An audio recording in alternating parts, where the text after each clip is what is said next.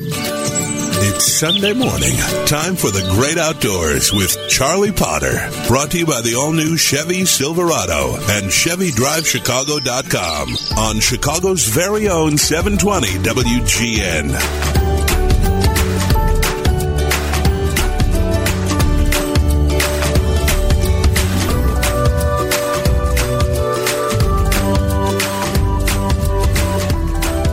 Good morning. Welcome to the Great Outdoors Show. Charlie Potter, your host here on WGN Radio on the first Sunday morning of April. Thank you very much for joining me, and I know we all are so looking forward to busting out, not only in spring, but busting out in hopefully the post-COVID era. And my guest this morning is an individual I've known for a long time. I respect him highly. His name is Dan Wagner, and he is the Senior Vice President of Government Relations for the Inland Real Estate Group. And you're probably thinking, well, wait a minute, what does this have to do with the great outdoors and conservation? So I'm about to tell you, and our conversation this morning is a little bit different than what I often have, but it's the beginning of what I consider to be one of the most important subjects in conservation facing us in America. And this is Thursday was, of course, April 1st. This is not an April Fool's joke. If Congress proceeds with some of its actions related to the 1031 real estate tax exchange, it will bring conservation transactions for real estate and agriculture to its knees, to a complete standstill. So I wanted to ask Dan to join me this morning to talk a little bit about it and how important this sort of obscure, arcane element of the tax code has been to not only conservation, real estate, but also to agriculture. So Dan Wagner, thanks so much for joining me. And all of a sudden, you find yourself, you're one of the leading real estate experts in the country, working for one of the leading firms. You find yourself, I think, embroiled in a battle you never thought possible. So how does it work that suddenly we could find ourselves losing one of the great conservation land tools there is? Well, first of all, thank you so much for having me this morning, Charlie. And it's good to be on this great program. What's interesting, I think it comes down to education. When our elected officials are not aware of how important something is to a certain sector of our population, I think that's what it's incumbent upon us to educate our elected officials. And there's so many new elected officials that come in and out of Washington that we have to let them know, and especially a lot of their staff members are pretty young, and they're not necessarily aware of this either. But the Section 1031 like-kind exchange has been in the tax code for 100 years. This is actually the 100th year for it. And a lot of elected officials think, boy, I want to do some things in Washington, and I need something to pay for it, so let me get rid of this part of the tax code or this part of the tax code. And what happens time and time again with the 1031 is that when we educate, as we come together as a conservation community, as a real estate community, farm community, we usually get the message across. And it's not a Republican issue, it's not a Democrat issue. It's just one of those things that we have to educate our elected officials about. So we're visiting with Dan Wagner. Dan, can you tell us what the 1031 tax exchange is in its simplest form? Sure. Well, so I like to equate it to it's the 401k of real estate, which basically means that as with deferred retirement accounts, like-kind exchanges allow real estate owners to reinvest their profits from the sale of income-producing properties into other similar income-producing properties, and defer, not dodge the taxes. When the owner eventually liquidates the investment, the government collects its rightfully due taxes. So it's just like your 401k, you're able to you can grow your portfolio in your 401k pre-tax. The same thing happens, but it's just you're doing it through real estate. And as you said, it's 100. It was in the original federal income tax code, so we should be celebrating the 100th anniversary rather than tearing it down. So, Dan, why is this so important to conservation? Well, absolutely. One of the biggest issues for conservation right now is there's a 30 by 30 project. That means that the conservation community wants to protect 30% of our nation's land by 2030. And one of the ways to do that is through the 1031 like-kind exchange. So what happens is that land conservation organizations rely on like-kind exchanges to preserve open spaces for the public or environmental protection. And land conservation transactions often involve the exchange of environmentally sensitive areas for less sensitive privately held properties, or the offer of conservation easements. So the conservation easements are important. So this is where basically ranchers, farmers, they're able to sell their land, and they can 1031 exchange, so they can defer the taxes. A lot of times, farmers, ranchers are usually cash poor and dirt rich. And so when different conservation groups want to preserve land, and we can talk about all the different areas you can do that in, but the farmer or rancher would not be able to do that if the 1031 didn't exist. And so the conservation world knows just how important all this is.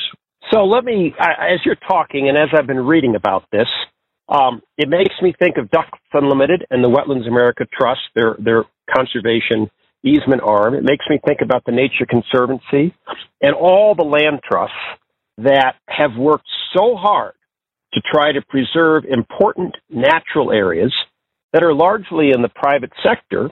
And so if I'm farmer or landowner Charlie Potter, and I own a significant wetland, and you are Ducks Unlimited or the Nature Conservancy, and you'd like to preserve that, Dan, as I understand this, and I've actually done this in my real life world, I would say I'd love to have you have that. Why don't you buy something over here, and then I'll trade? And so the conservation community gets what it wants, and I get a piece of property that I can farm. And so it seems to me it's been such a win-win, Dan. So you said a moment ago, we have new faces in Washington. They're trying to raise revenue. But wouldn't this just totally end the conservation abilities of organizations and the government to save important lands? Absolutely. Interestingly enough, we've done the industries have come together. The American Farm Bureau, the conservation groups that you mentioned, like the Nature Conservancy, the Conservation Fund, the land trust funds, they've come together and with all the real estate associations, and they've worked to let their members of Congress know how important this is, because it would just bring things to a standstill. People, again, would not be able to have Birds Unlimited or any conservation group to be able to work out a transaction like this, because it's been in the code for so long that it would just stop everything in its tracks. I will tell you, Charlie, one of the other things that people do is they get conservation easements, and conservation easements are a really big way that this happens as well. And real quickly, how it works is that the property will be subject to the conservation easement is first appraised to determine its current fair market value as unencumbered land. And then a secondary unencumbered value is determined by taking into account the future limitations on development or other land use under the easement. So the value of the easement is the difference between the unencumbered and encumbered valuations. Now, the landowner may be able to elect to receive a tax deduction for the contribution of the easement, or they can be paid the value of the easement. If they're paid the value of the easement, they're able to 1031 exchange that into a fractional share interest of something else, of a piece of property, or of possibly a securitized Delaware Statutory Trust 1031 like-kind exchange. So there's different ways people can go about it, but the bottom line is that the person, the private property owner, and that usually is, like I said, a farmer or it's a rancher, that's what they've been relying on for all these years. And if that doesn't exist, in some cases, there's so many people that own farms that have been in their families for generations that the capital gains tax would just kill them to be able to have to do this. And so it prevents them from being able to do this land acquisition deal. Well, it seems to me that what we have is something that works and has worked for a long time and has been the major real estate tool for conservation in America. And when something has worked, it unfortunately often is Washington's idea, well, then we have to break it. to make it work better. I say that sarcastically, but we're going to take a very quick break. But Dan, this to me, this is the most important issue. We have all these issues in conservation and in agriculture. This is the single most important because we cannot achieve, as you said, our 30-30 objectives or simple conservation actions without the 1031 exchange. We're visiting with Dan Wagner, who's a Senior Vice President of Government Relations for the Inland Real Estate Group, and also is one heck of a fisherman. And Dan, when we come back, I want to talk a little bit about agriculture. This is the most listened to station in America for agriculture, so there are lots of farmers this morning who are listening, and who they love to fish too. And I know you love to fish, so at the end of the show, we'll talk a little bit about Canada.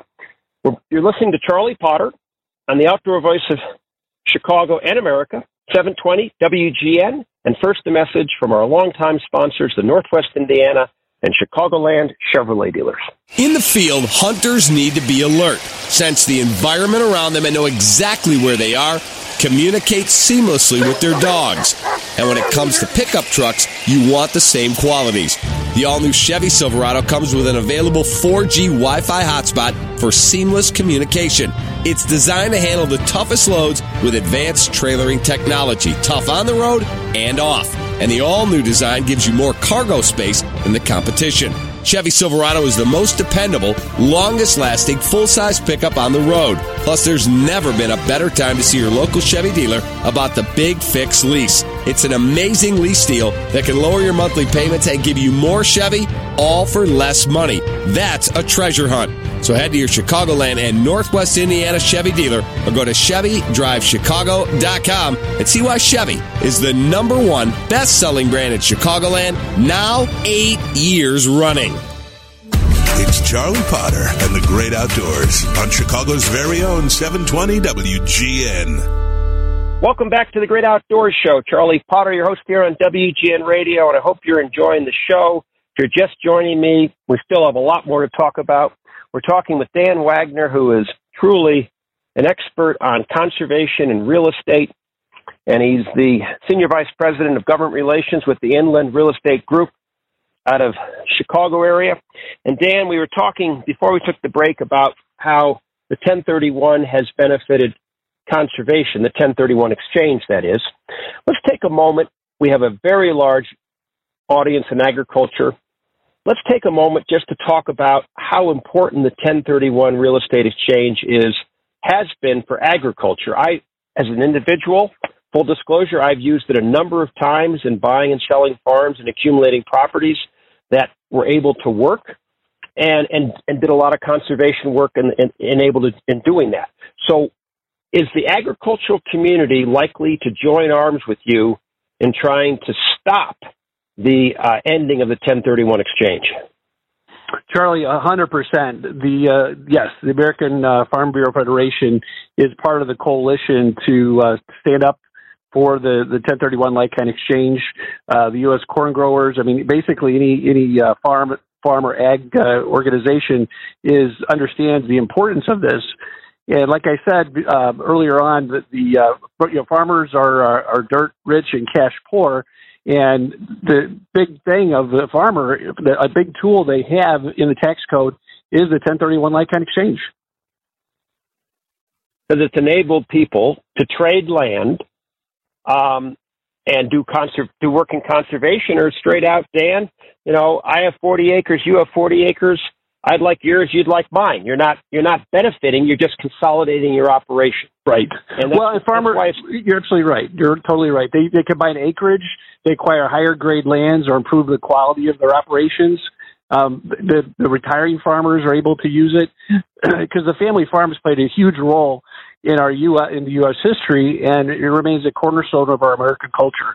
And the 1031, by eliminating it, will absolutely have a devastating impact on family farms, because when you get rid of the 1031, you don't have the ability to be able to move the acreages around. Where if you have, let's say, a home builder is wanting to grow a community, and they're going to come to a farmer, there's no way the farmer could sell their land and pay that huge capital gains tax because they're running their own operations. But with a 1031, they're able to 1031 out of that land.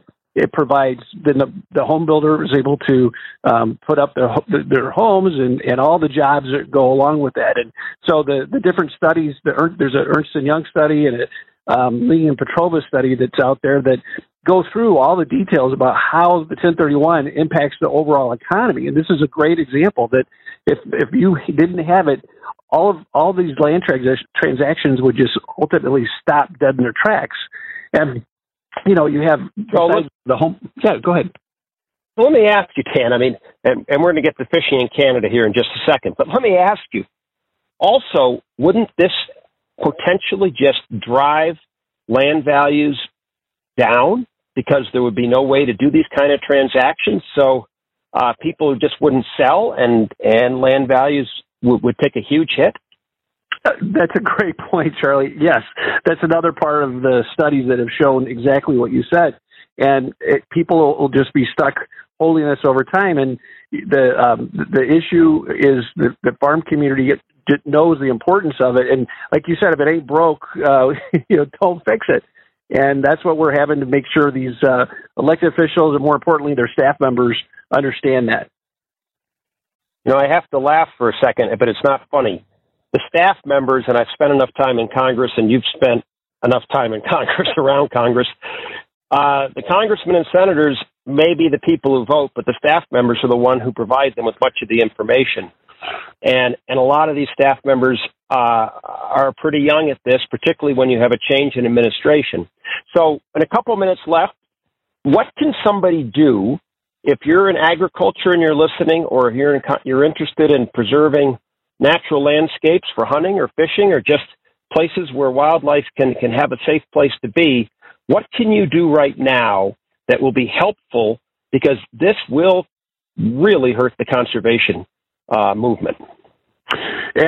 Absolutely. Well, the first thing you can do, first you want to talk to your conservation organizations that you're a part of and let them know that you're interested in contacting your elected official. But if you go to www.1031.org, 1031.org, it will have under its advocacy section, it will have all of the details of the research and analysis, but it also will be able to have you type in your address, and it'll come up with who your elected official is, who your two senators are, and your congressman or woman, and then it'll shoot off an email to them explaining the importance of the 1031. So that would be a great thing. Talking and educating to any member of Congress is exactly what we have to do. 1031exchange.org, right? There you go. Just 1031.org. That's all. 1031. So let's hope the Biden administration, which is the driving force right now in this, and you can't pick up a newspaper or listen to, well, of course, we don't pick up newspapers anymore, but you can't pick up anything without hearing about how they care about climate change and the environment, and yet they're trying to drive a dagger through the most important way we have, through conservation easements and 1031 like-kind exchange. Dan, we got about 30 seconds left. I know you love to fish in Canada. You do it every year. You didn't go last year. Do you think you can go this summer? Well, I do that with my boss, Dan Goodwin, and he said, we're going. And I caught my first muskie with him, and it is absolutely a blast right on the boundary waters. It is terrific. Well, look, we all hope for all of our friends who own lodges and resorts in Canada. We sure hope that we can come see you this summer. I know a lot of you also listen to this show. And we want to come see you, and hopefully your government will open the borders. That's a subject for another show, Dan. We've been visiting with Dan Wagner, who's the Senior Vice President of the Government Relations for the Inland Real Estate Group. And Dan, we thank you so much for your time this morning, and we hope you have success on this really important matter for the future of conservation in America. Thank you very much. God bless you, Charlie, and God bless WGN for getting the word out. Well, thanks. I'll be back next Sunday morning with much more in the great outdoors. This is Charlie Potter on the Outdoor Voice of Chicago and America, 720 WGN.